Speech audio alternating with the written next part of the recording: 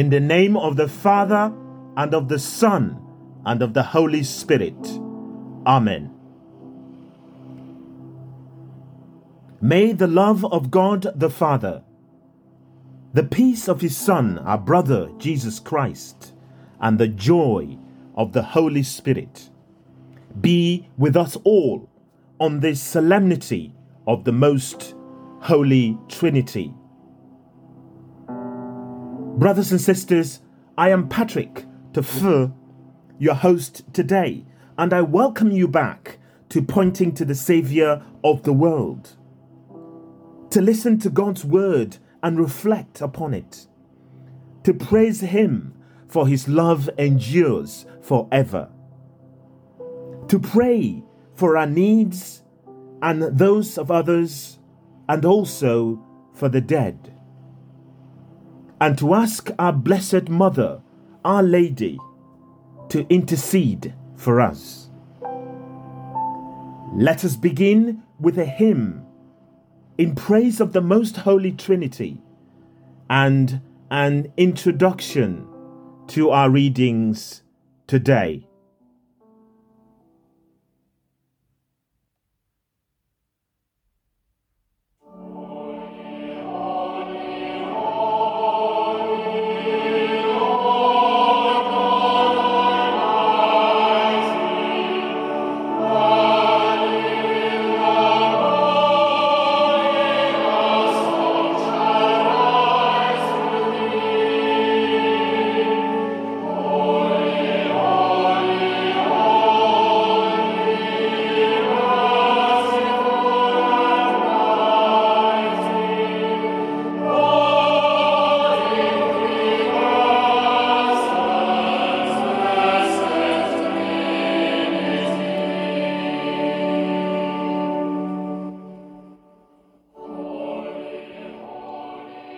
On this first Sunday after Pentecost Sunday, my brothers and sisters, we celebrate one of the greatest mysteries of our Christian faith, the solemnity of the Most Holy Trinity. No amount of philosophical debate or scientific research can fully explain it.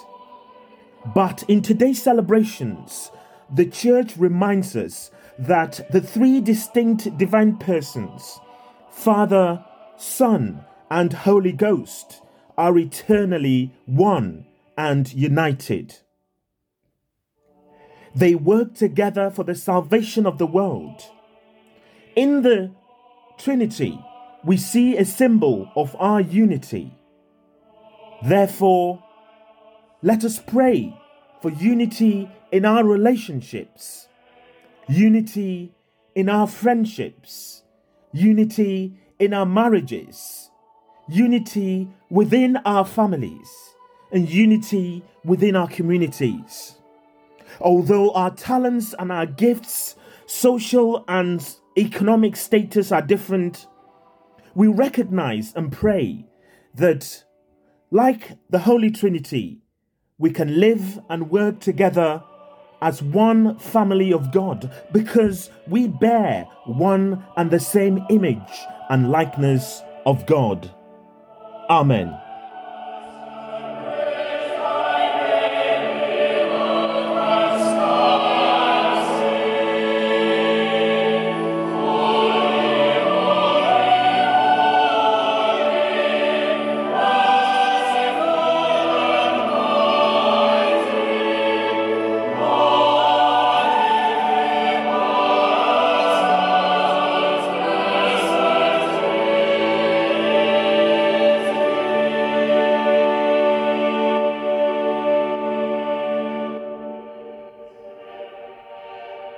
A reading from the book of Proverbs.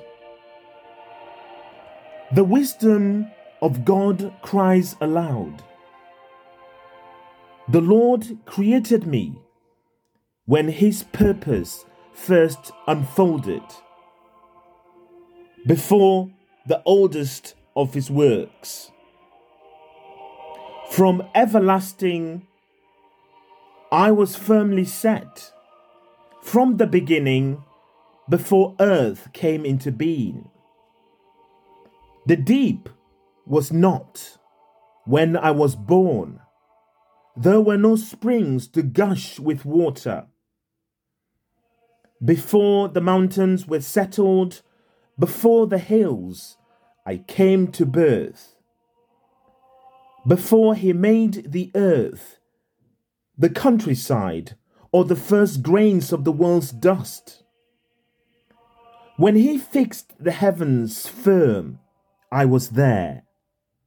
When he drew a ring on the surface of the deep, when he thickened the clouds above, when he fixed fast the springs of the deep, when he assigned the sea its boundaries, and the waters will not invade the shore, when he laid down the foundations of the earth, I was by his side, a master craftsman, delighting him day after day, ever at play in his presence, at play everywhere in his world, delighting to be with the sons of men.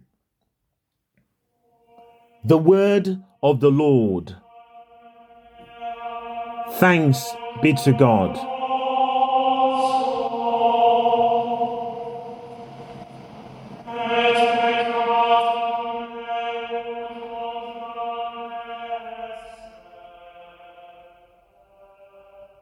A reading from the letter of St. Paul to the Romans. Through our Lord Jesus Christ, by faith, we are judged righteous and at peace with God, since it is by faith and through Jesus that we have entered this state of grace in which we can boast about looking forward to God's glory. But that is not all we can boast about. We can boast about our sufferings. These sufferings bring patience, as we know, and patience brings perseverance, and perseverance brings hope. And this hope is not deceptive, because the love of God has been poured into our hearts by the Holy Spirit, which has been given us. The word of the Lord. Thanks be to God.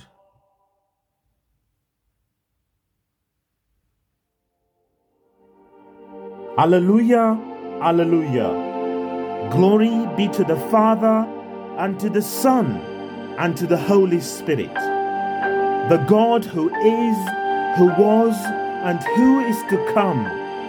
Alleluia.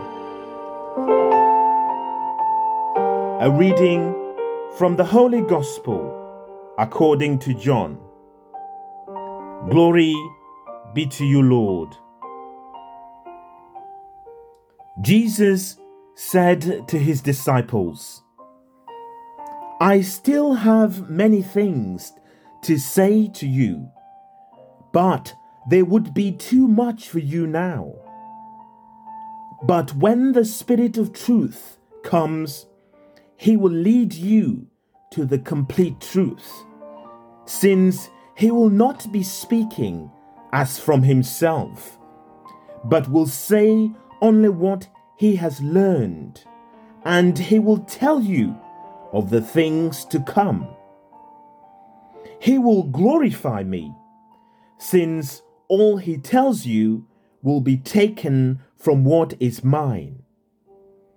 Everything the Father has is mine. That is why I said, all he tells you will be taken from what is mine. The Gospel of the Lord. Praise to you, Lord Jesus Christ.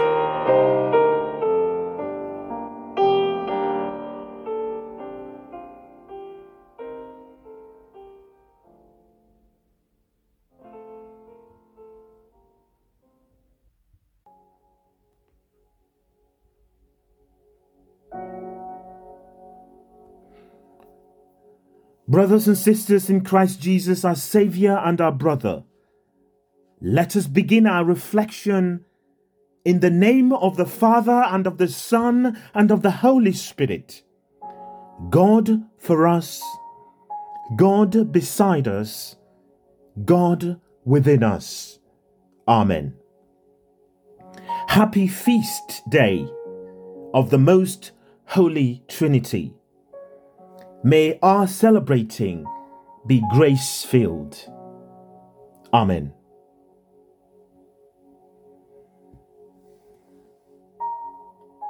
The dogma of faith, which forms the object of the feast we celebrate today, my brothers and sisters, is this: there is one God, and in this one God, there are three divine persons. The Father is God, the Son is God, the Holy Spirit is God. Yet there are not three gods, but one, eternal, incomprehensible God. The Father is not more God than the Son, neither is the Son more God than the Holy Spirit. The Father is the first divine person. The Son is the second divine person, begotten from the nature of the Father from eternity. The Holy Spirit, my brothers and sisters, is the third divine person, proceeding from the Father and the Son. This doctrine of the inner relationship of the Father, Son, and Holy Ghost is such a way that each of them is fully and equally God. Yet there are not three gods, but one. One cannot fully comprehend this mystery. A mystery that cannot be fully comprehended by the human mind. It is a mystery. No amount of philosophical debate or scientific research can fully explain it. It is a mystery. It can best be appreciated only with the eyes of faith, my brothers and sisters. This is not to say that we cannot use our God-given gift of reason to attempt to explain it. We can, certainly. And we certainly should, because our faith is not irrational. If we expected today's readings to give us a clear and elaborate presentation of the doctrine of the Blessed Trinity, then we are in for a huge shock, because we have found out that they simply do not. The doctrine of three persons in one God, equal in the divine nature, equal in divinity, yet distinct in personality, is not explicitly spelt out in the Bible either. In fact, the very word Trinity is not found in the Bible. Early Christians arrived at the doctrine when they applied their God-given reason to the revelation which they had received in faith. Jesus spoke about the Father who sent him, the Son, and he also spoke about the Holy Spirit whom he was going to send. He said that the Father had given him, the Son, all that he has, and that he in turn has given to the Holy Spirit all that he has received from the Father. In this, we see the unity of purpose among the three persons of the Trinity. In the story of salvation, my brothers and sisters, we usually attribute creation to the Father, redemption to the Son, and sanctification to the Holy Spirit. Nevertheless, though they are distinct as persons. Neither the Father, nor the Son, nor the Holy Spirit ever exists or act in isolation from the other two persons of the Godhead. We may not be able to understand the how of the Trinity, but it is very important to understand the why. Why did God reveal to us this mystery regarding the very nature of the Supreme Being? Well, the importance of this doctrine lies in this. We are made in the image of God. Therefore, the more we understand God, the more we understand ourselves. Experts in religion tell us that people always try to be like the God they worship or serve. People who worship or serve a warrior god tend to be war-mongering. People who worship a god of pleasure tend to be pleasure-seeking. People who worship or serve a god of wrath tend to be vengeful. And people who worship a god of love tend to be loving. Like a god, so the worshippers. Therefore, the more important question for us to ask today is, what does the doctrine of the Blessed Trinity tell us about the kind of God we worship? And what does this say about the kind of people we should be, or the kind of people we are as Christians? Two key things become true, therefore. The first one is that God does not exist in solitary individualism, but in a community of love and sharing. God is not a loner. This means that a Christian in search of godliness must shun every tendency to want to isolate themselves. The ideal Christian spirituality is not that of flight from the world, like that of certain Buddhist monastic traditions, where the quest for holiness means permanent withdrawal to the Himalayas, away from contact and involvement with people and society. Love, the second thing that becomes apparent here, is that love is made perfect within a community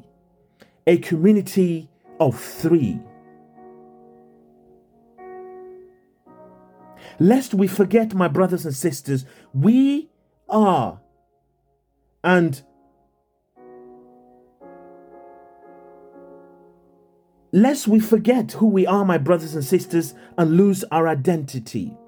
We have been created by love, out of love, for love, in God's image and likeness. Because God said, let us make man in our own image and likeness. And God saw that all that he'd created was very good. We will be so lost as individuals, as a people, as nations, as a human family, if we don't constantly live aware of our DNA as children of a Trinitarian God. Ultimately, the only way we can be ourselves is by acknowledging and identifying with God, in whom is hidden the reason for our existence. The doctrine of the Blessed Trinity challenges us, my brothers and sisters, to adopt rather a I and God and neighbor principle. I am a Christian insofar as I live in a relationship of love with God and other people. Brothers and sisters, may the grace of the Holy Trinity help us to banish all traces of self-centeredness in our lives and to live in love of God and of our neighbor in true Trinitarian fashion. A unity and a union we celebrate on this day. Amen.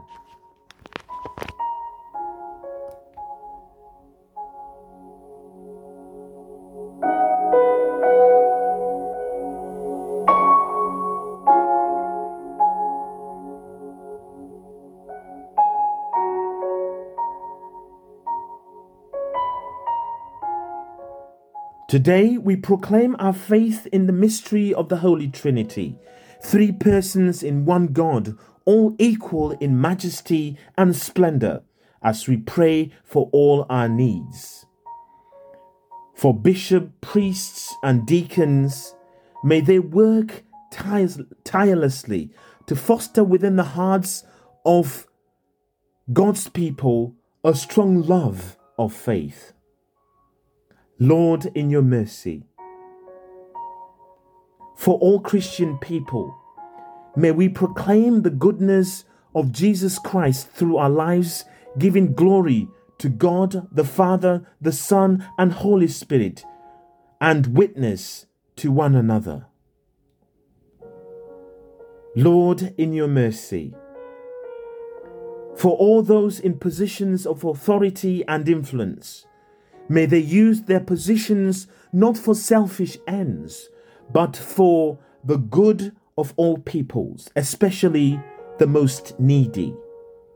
Lord, in your mercy, for the sick and those who care for them, may they know the healing power and the eternal love of the Father, Son, and Holy Spirit.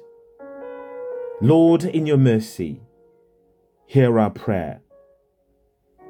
For those who have died, we remember especially members of our own families and those who are known to us, and also those whose anniversaries occur around this time. May they enter into the everlasting peace of the Father, the Son, and Holy Spirit. Lord, in your mercy, hear our prayer. We now pray for a few moments in the silence of our hearts, for our needs and those who have asked us to pray for them.